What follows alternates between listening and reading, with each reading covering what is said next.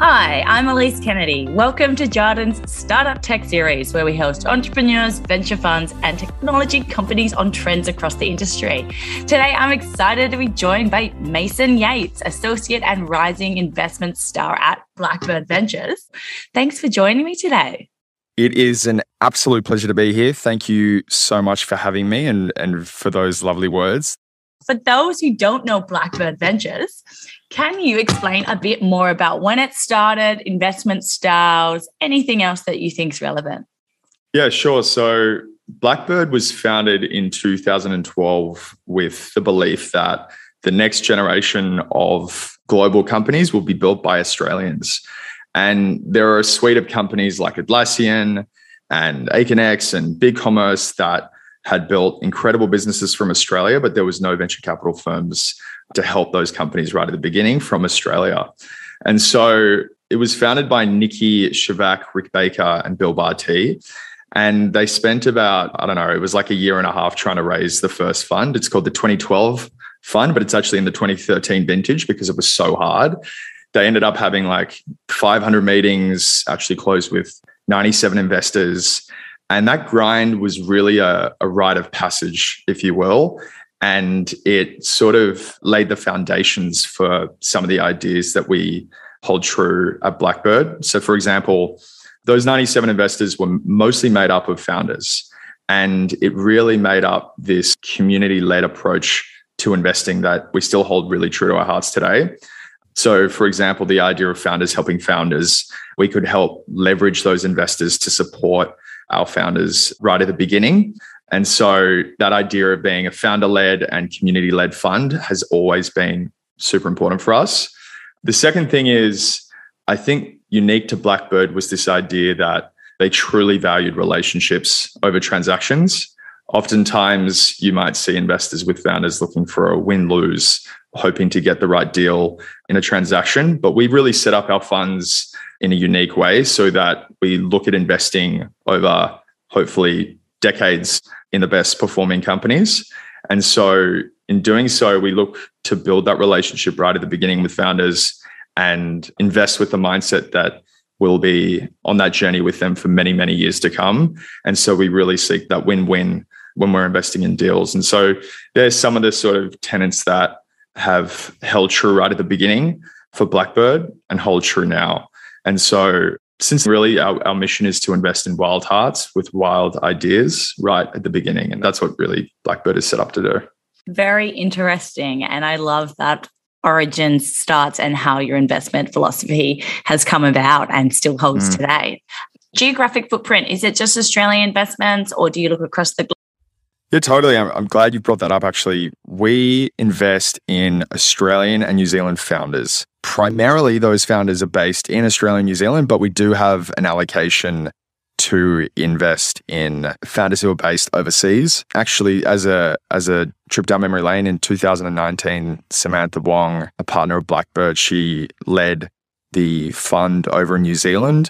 And the team now, which is made up as well of a principal at Blackbird, Phoebe Harrop, and also James Palmer, a new associate in the team, are just doing an incredible job setting the roots of what is turning out to be an incredible honeypot for talent and founders and ideas for super ambitious companies. So shout out to all our New Zealand founders and, of course, as I said, Aussie ones too.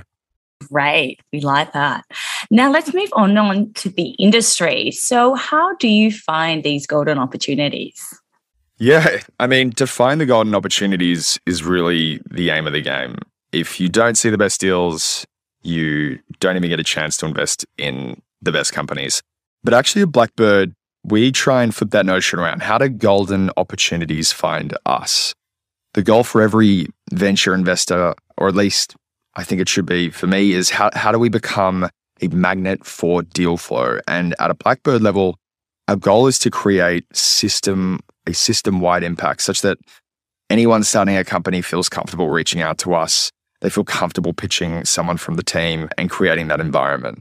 And so even before starting a company down the line, can we help you find a job? So we've got a bunch of different programs that help people find jobs. So we've got something called the Fellowship, which is a program that takes corporates into startups. This is a program that's been led by StartMate, which is this incredible accelerator program, which I'll touch on in a bit, but they've helped hundreds, if not thousands of women go from corporates into startups through this awesome program. Selfish plug here, but hopefully it's useful. Wild Hearts is a podcast that I launched, which shares the stories from the founders looking to change the world and the investors who back them. And it has just turned out to be this awesome recruiting product where early stage employees can find these, or corporates or whoever can find these early stage companies and apply. And by giving those companies a voice right at the beginning, it gives them an opportunity to color their story and share their journey. The third one is the Talent Lily Pad, which is this awesome recruiting product that the founder success team has built internally at Blackbird. It helps people get hired, and it's just an awesome way to sort of productize that recruiting process. And so I guess the second element is, if you're so early and you're still sort of unclear on what to build, then we have like this awesome program called Giants, which is a way for mentors and operators, investors and founders who've been there and done that, people with experience willing to help early stage founders find their feet. And so it's a multi-week program that's run again by the founder success team. And again, that sort of gives us an insight into that early talent, starting to build the seeds or sow the seeds for what might be their life's work. Sort of similarly is like we have this incredible sunrise festival almost, which is this sort of it's like our love letter to founders, if I could put it that way. 2 days annually, founders, investors, operators all connect to learn from each other and listen from the best people in the ecosystem. So that's just an incredible honeypot for people to come and join. And we meet huge amounts of people there. It's just a wonderful, wonderful experience. So we're doing programs like the ones I described above because at our core, we believe that the strongest competitive advantage is to invest right at the beginning and to hopefully earn the right to keep investing in those best performing products or companies. And hopefully they become generational companies. And actually, I forgot to mention earlier, Blackbird has sort of two types of funds. The core fund is designed to invest in pre-seed, seed, or Series A companies, and maybe in other words, companies that are pre-product. Those with a product or a little bit of revenue finding their feet, or even companies that might be exploding with early signs of product market fit. The second fund is a follow-on fund. It's designed to continue investing in those best performing companies. And I mean, Blackbird now has more than $1.7 billion in committed capital, which is just quite remarkable, actually, like from its comparatively small $29 million first fund, which I described earlier. And so like that idea is best sort of expressed using Canva. It's the ultimate example. I mean, that first fund invested right at the beginning before Canva had a product or revenue, and then earned the right to continue investing to become the largest investor shareholder with I think 15%, which is now a $40 billion company. So that's kind of the thesis sort of playing out in front of our eyes. And I mean, internally, we have a goal, which is like, it's like #seal the seeds. And so we hired 6 new associates. I also joined the gang to act as the eyes and ears on the ground. We learned on StartMate. It's an incredible accelerator program. Think of it like this intensive Olympic-like 13-week program where they give you a little bit of capital to help you rapidly experiment, maybe raise money, maybe sign customers, maybe build product. And that's been going even sort of predated even before Blackbird. It was founded by Nikki Shavak. It's got a cumulative value today of over $2 billion. So that's an incredible story in and of itself. And then once we make a system-wide impact through community programs that scale our impact, we want to be generational owners, which means a few things. We have a program called the Blackbird Founder Academy, which once we invest, these founders go through this awesome multi-week course with other founders at the same point in their journey. They listen to experts on maybe Robin, which I'll maybe touch on in a second. So it's just an incredible way for founders to be inducted into the Blackbird community. Robin Denholm, which I just sort of alluded to, she's the chairman of Tesla. And recently, I mean, not that recently, over a year ago now, she's the chairman of Tesla, and she helps support founders who are scaling their businesses. She has just been remarkable to watch. It's been a true honor working beside her, as little as I do, but nevertheless, it's just been stunning. We have an entire founder success team also designed to just support founders on their company building journey. So, like I mentioned before, when you help someone find a job at a startup, you're also massively helping the founder. So the fellowship that I described earlier, Wild Hearts, the Talent Lily Pad, are all ways we can help founders find exceptional talent. And so I guess that's how we think about how we find great opportunities, or how great opportunities can find us. Anyway, that was a bit of a ramble, but the core ideas are: become a magnet for deal flow, invest right at the beginning and continue investing in the best performing companies, and be a generational owner by enabling access to people in the community and aggregating insights in a way that best supports founders.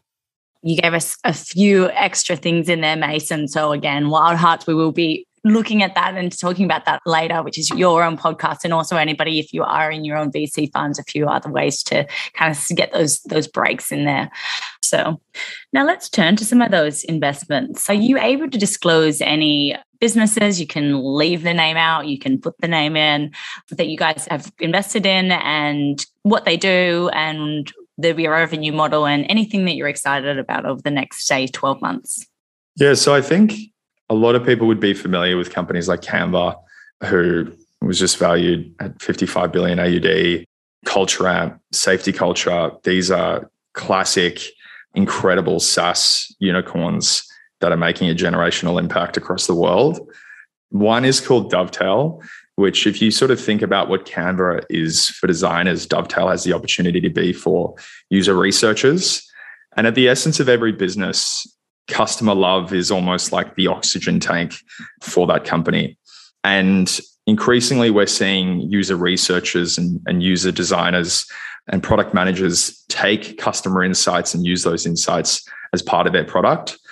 Unfortunately, without Dovetail, there isn't a system to store, collect, manage, synthesize insights at scale. And so you have this huge challenge of millions of dollars of insights getting lost in Google Sheets or Google Docs, where people are trying to run user interviews and losing those insights.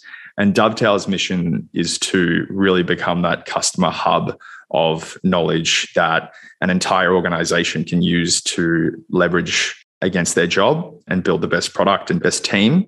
They're a bottoms-up SaaS story, recently invested by Excel and near a unicorn $1 billion valuation. They're growing like crazy. They're building one of the best product team cultures in the world, quietly as well. They don't have any outbound salespeople. It's all product-led. And we really spend our time looking for founders that are so customer-obsessed and product-driven, because that's the leading indicator for one of our most important questions is, what is the product roadmap that the founder has in their minds, and can they imagine that product roadmap, and can they build it out? And that's one thing that I'm really excited about with Dovetail. Another epic business is called Blink, who is reimagining how professionals connect. And Jared Webb is this wonderful founder. It's based in Melbourne, and he started out by solving his own problems while he was working as an early employee at Uber Eats down in Melbourne. He was tired of the 4 stacks of unused dog-eared business cards and built the first version of Blink over a weekend, and really started out with this idea to solve business cards by building a digital version. A few years went by and COVID-19 trained the world to use QR codes. Businesses began reaching out if they could centrally manage business cards for all their employees, and soon enough, Jared went full-time because he realized that there was this magical intersection for a wonderful market, a magical product experience, and an organically viral way to spread with a fantastic business model. And so you have, like, point one being, there was this free, viral in nature, reliable way for professionals to augment the first impression, where, like, for example, a professional can easily swap the most important up-to-date details with a new person using a QR code that you can easily access without unlocking your phone. And with this free, reliable, fast way to swap details, Blink is quickly becoming the center of gravity for making an epic new impression and a new professional relationship. But even bigger than the $8 billion problem of business cards, which is spent annually, and 88% of which is basically thrown away, which, by the way, is an ambitious problem enough, but even larger is, I guess, this idea that central to Blink's mission is solving the problem of managing a team's professional identity and therefore the company's identity. And at the click of a few buttons, businesses of all sizes can create, automatically distribute, and manage dynamic digital business cards and email signatures en masse.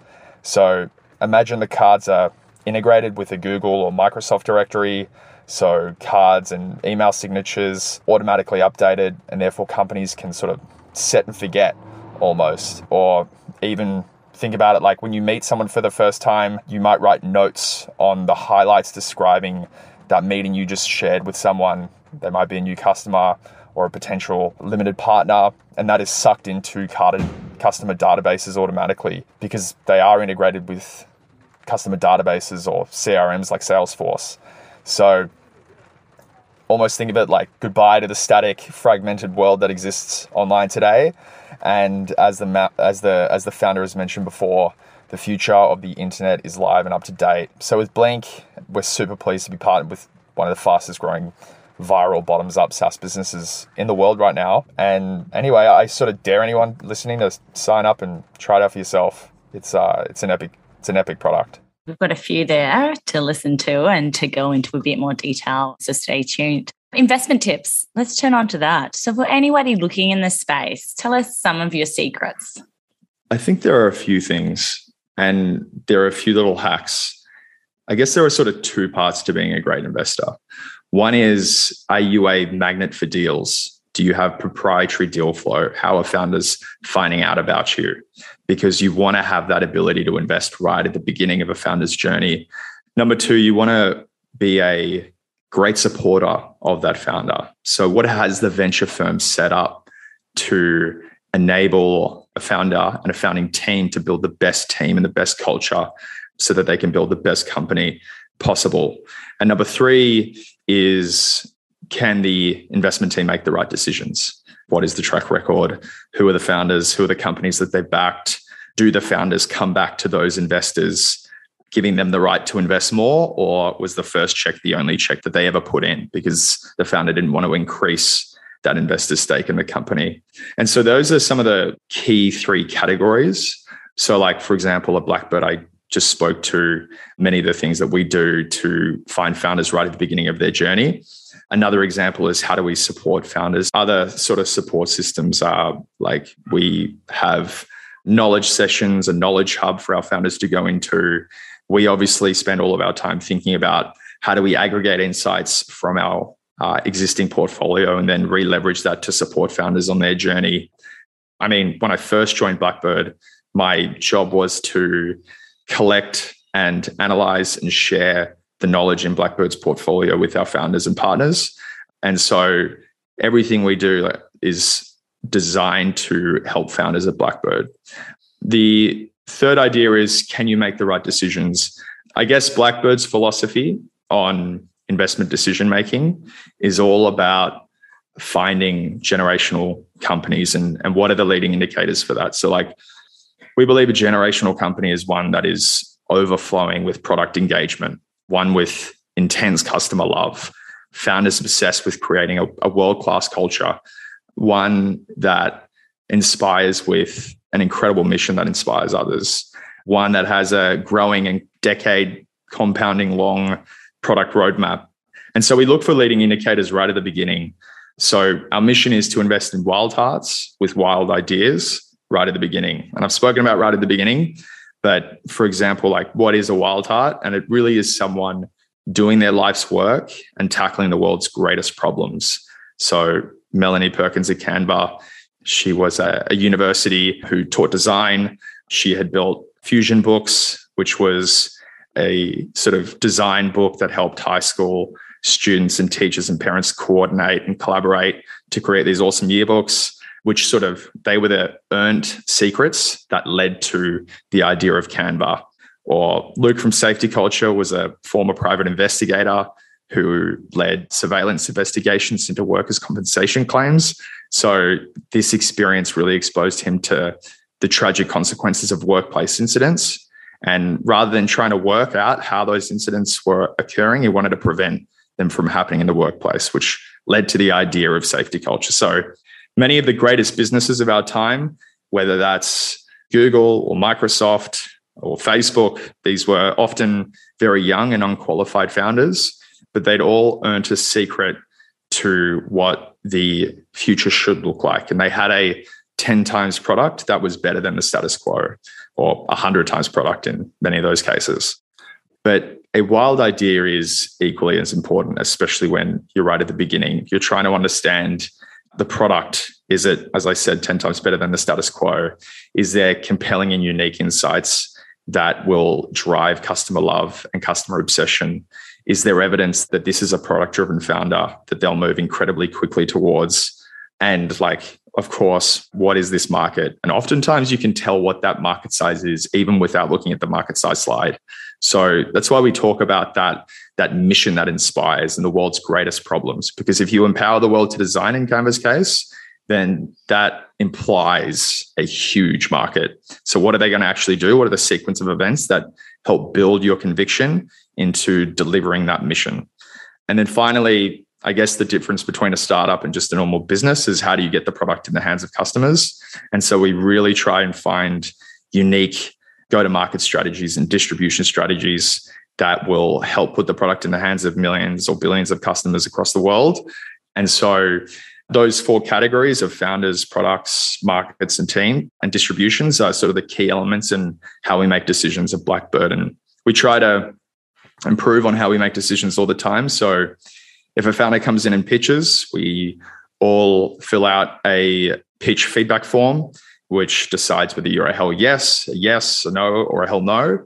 And then you talk about what your loves are, what your concerns are, and then you rate the founding team, the market, the product, and the distribution out of 5. And then we all talk about it. And then we have this record of our investment thinking, which we constantly go back to for follow-on decisions. Were we right? Were we wrong? And it's a constantly iterating cycle of decision feedback loops so that we can get better as a team and scale that.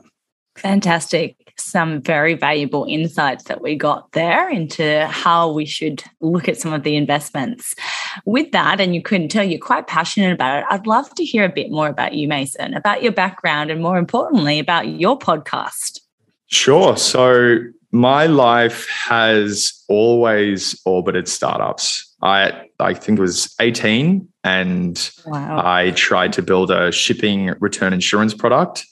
And my wide-eyed ambition was how do I change the world? And I was looking for a solution, I guess a solution looking for a problem rather than a problem finding a solution, which is usually an equation for a bad company. And so quickly fell out of love with that. But that was the seed that started the obsession with startups. So I joined a wealth management robo-advisor called StockSpot, which was a 10-person business at the time. I then joined Zip. Everyone hopefully on the call would know Zip as the buy now, pay later business. I joined them at 40, I think, people at the time and was fortunately with them as they scaled to 180 people. And that was an incredible experience. I started off in the strategy team there and then realized most of the strategy happens in the product team where they're building products for customers. And ultimately, I just loved seeing how these businesses scaled and I wanted to really optimize for my learning. And so the best honeypot for that was Blackbird in my eyes, where I could be surrounded by world-class investors, founders and operators building these incredible businesses. And I could actually aggregate many of the insights and learn from the best. And so I've been at Blackbird now for 3.5 years. And the first role was, it was titled a portfolio intelligence analyst, which I tried to avoid most of the time. I would just sort of delete portfolio and intelligence and just insert analyst. At the start, though, as I mentioned, it was just about collecting and analyzing companies and sharing those insights for investment decisions and with founders. And then that role grew into strictly helping partners make investment decisions. It was an internal facing role. And then over that time, it was sort of a 3 and a bit year period where I was sort of in that role, which wore a few different hats over that period of time. And I then was promoted to an associate in November last year and have since tried to take many of the learnings that I've tried to accumulate over that time and repurpose those into finding the best founders and I've sort of excitingly found my first 2 companies, which is a lot of fun. And hopefully we'll find many, many more. And so onto the podcast, Wild Hearts. It's a podcast dedicated to sharing the stories of the founders looking to change the world and the investors who've backed them. What started as an idea to just help one founder, I was sort of blinded by it, but I think a few months in, I realized that it was actually a recruiting product, because many of these founders right at the beginning can't share their story. And we often hear about founders after the fact that they're successful. So oftentimes their insights are littered with bias because it's focused on what has worked rather than what hasn't worked. And there's a whole range of variables that can play into that. So I really wanted to shine a light on those early stage stories and also reveal from an investor's perspective, why did you like that business? Almost like an investment memo or a love letter to that founder on the podcast. And so I found that, like, I think for 3 or 4 companies that I've asked, 50% of the recruited talent either found out about that company or used the podcast to help inform whether or not they would join that company, which is now hundreds of people at these startups who have listened to Wild Hearts to help influence their decision, which has been one of the biggest blessings and most interesting things of starting something like you have and putting it out in the world and seeing these second and third order consequences occur because you've almost increased the surface area of luck to strike. And so that was a huge surprise and one that I've cherished and will hopefully continue to double down on in 2022. I hope so. So everyone, that's Wild Hearts. And so we're on the same journey of really supporting those Australian startup businesses, because I think we've got so many that perhaps don't get that airtime.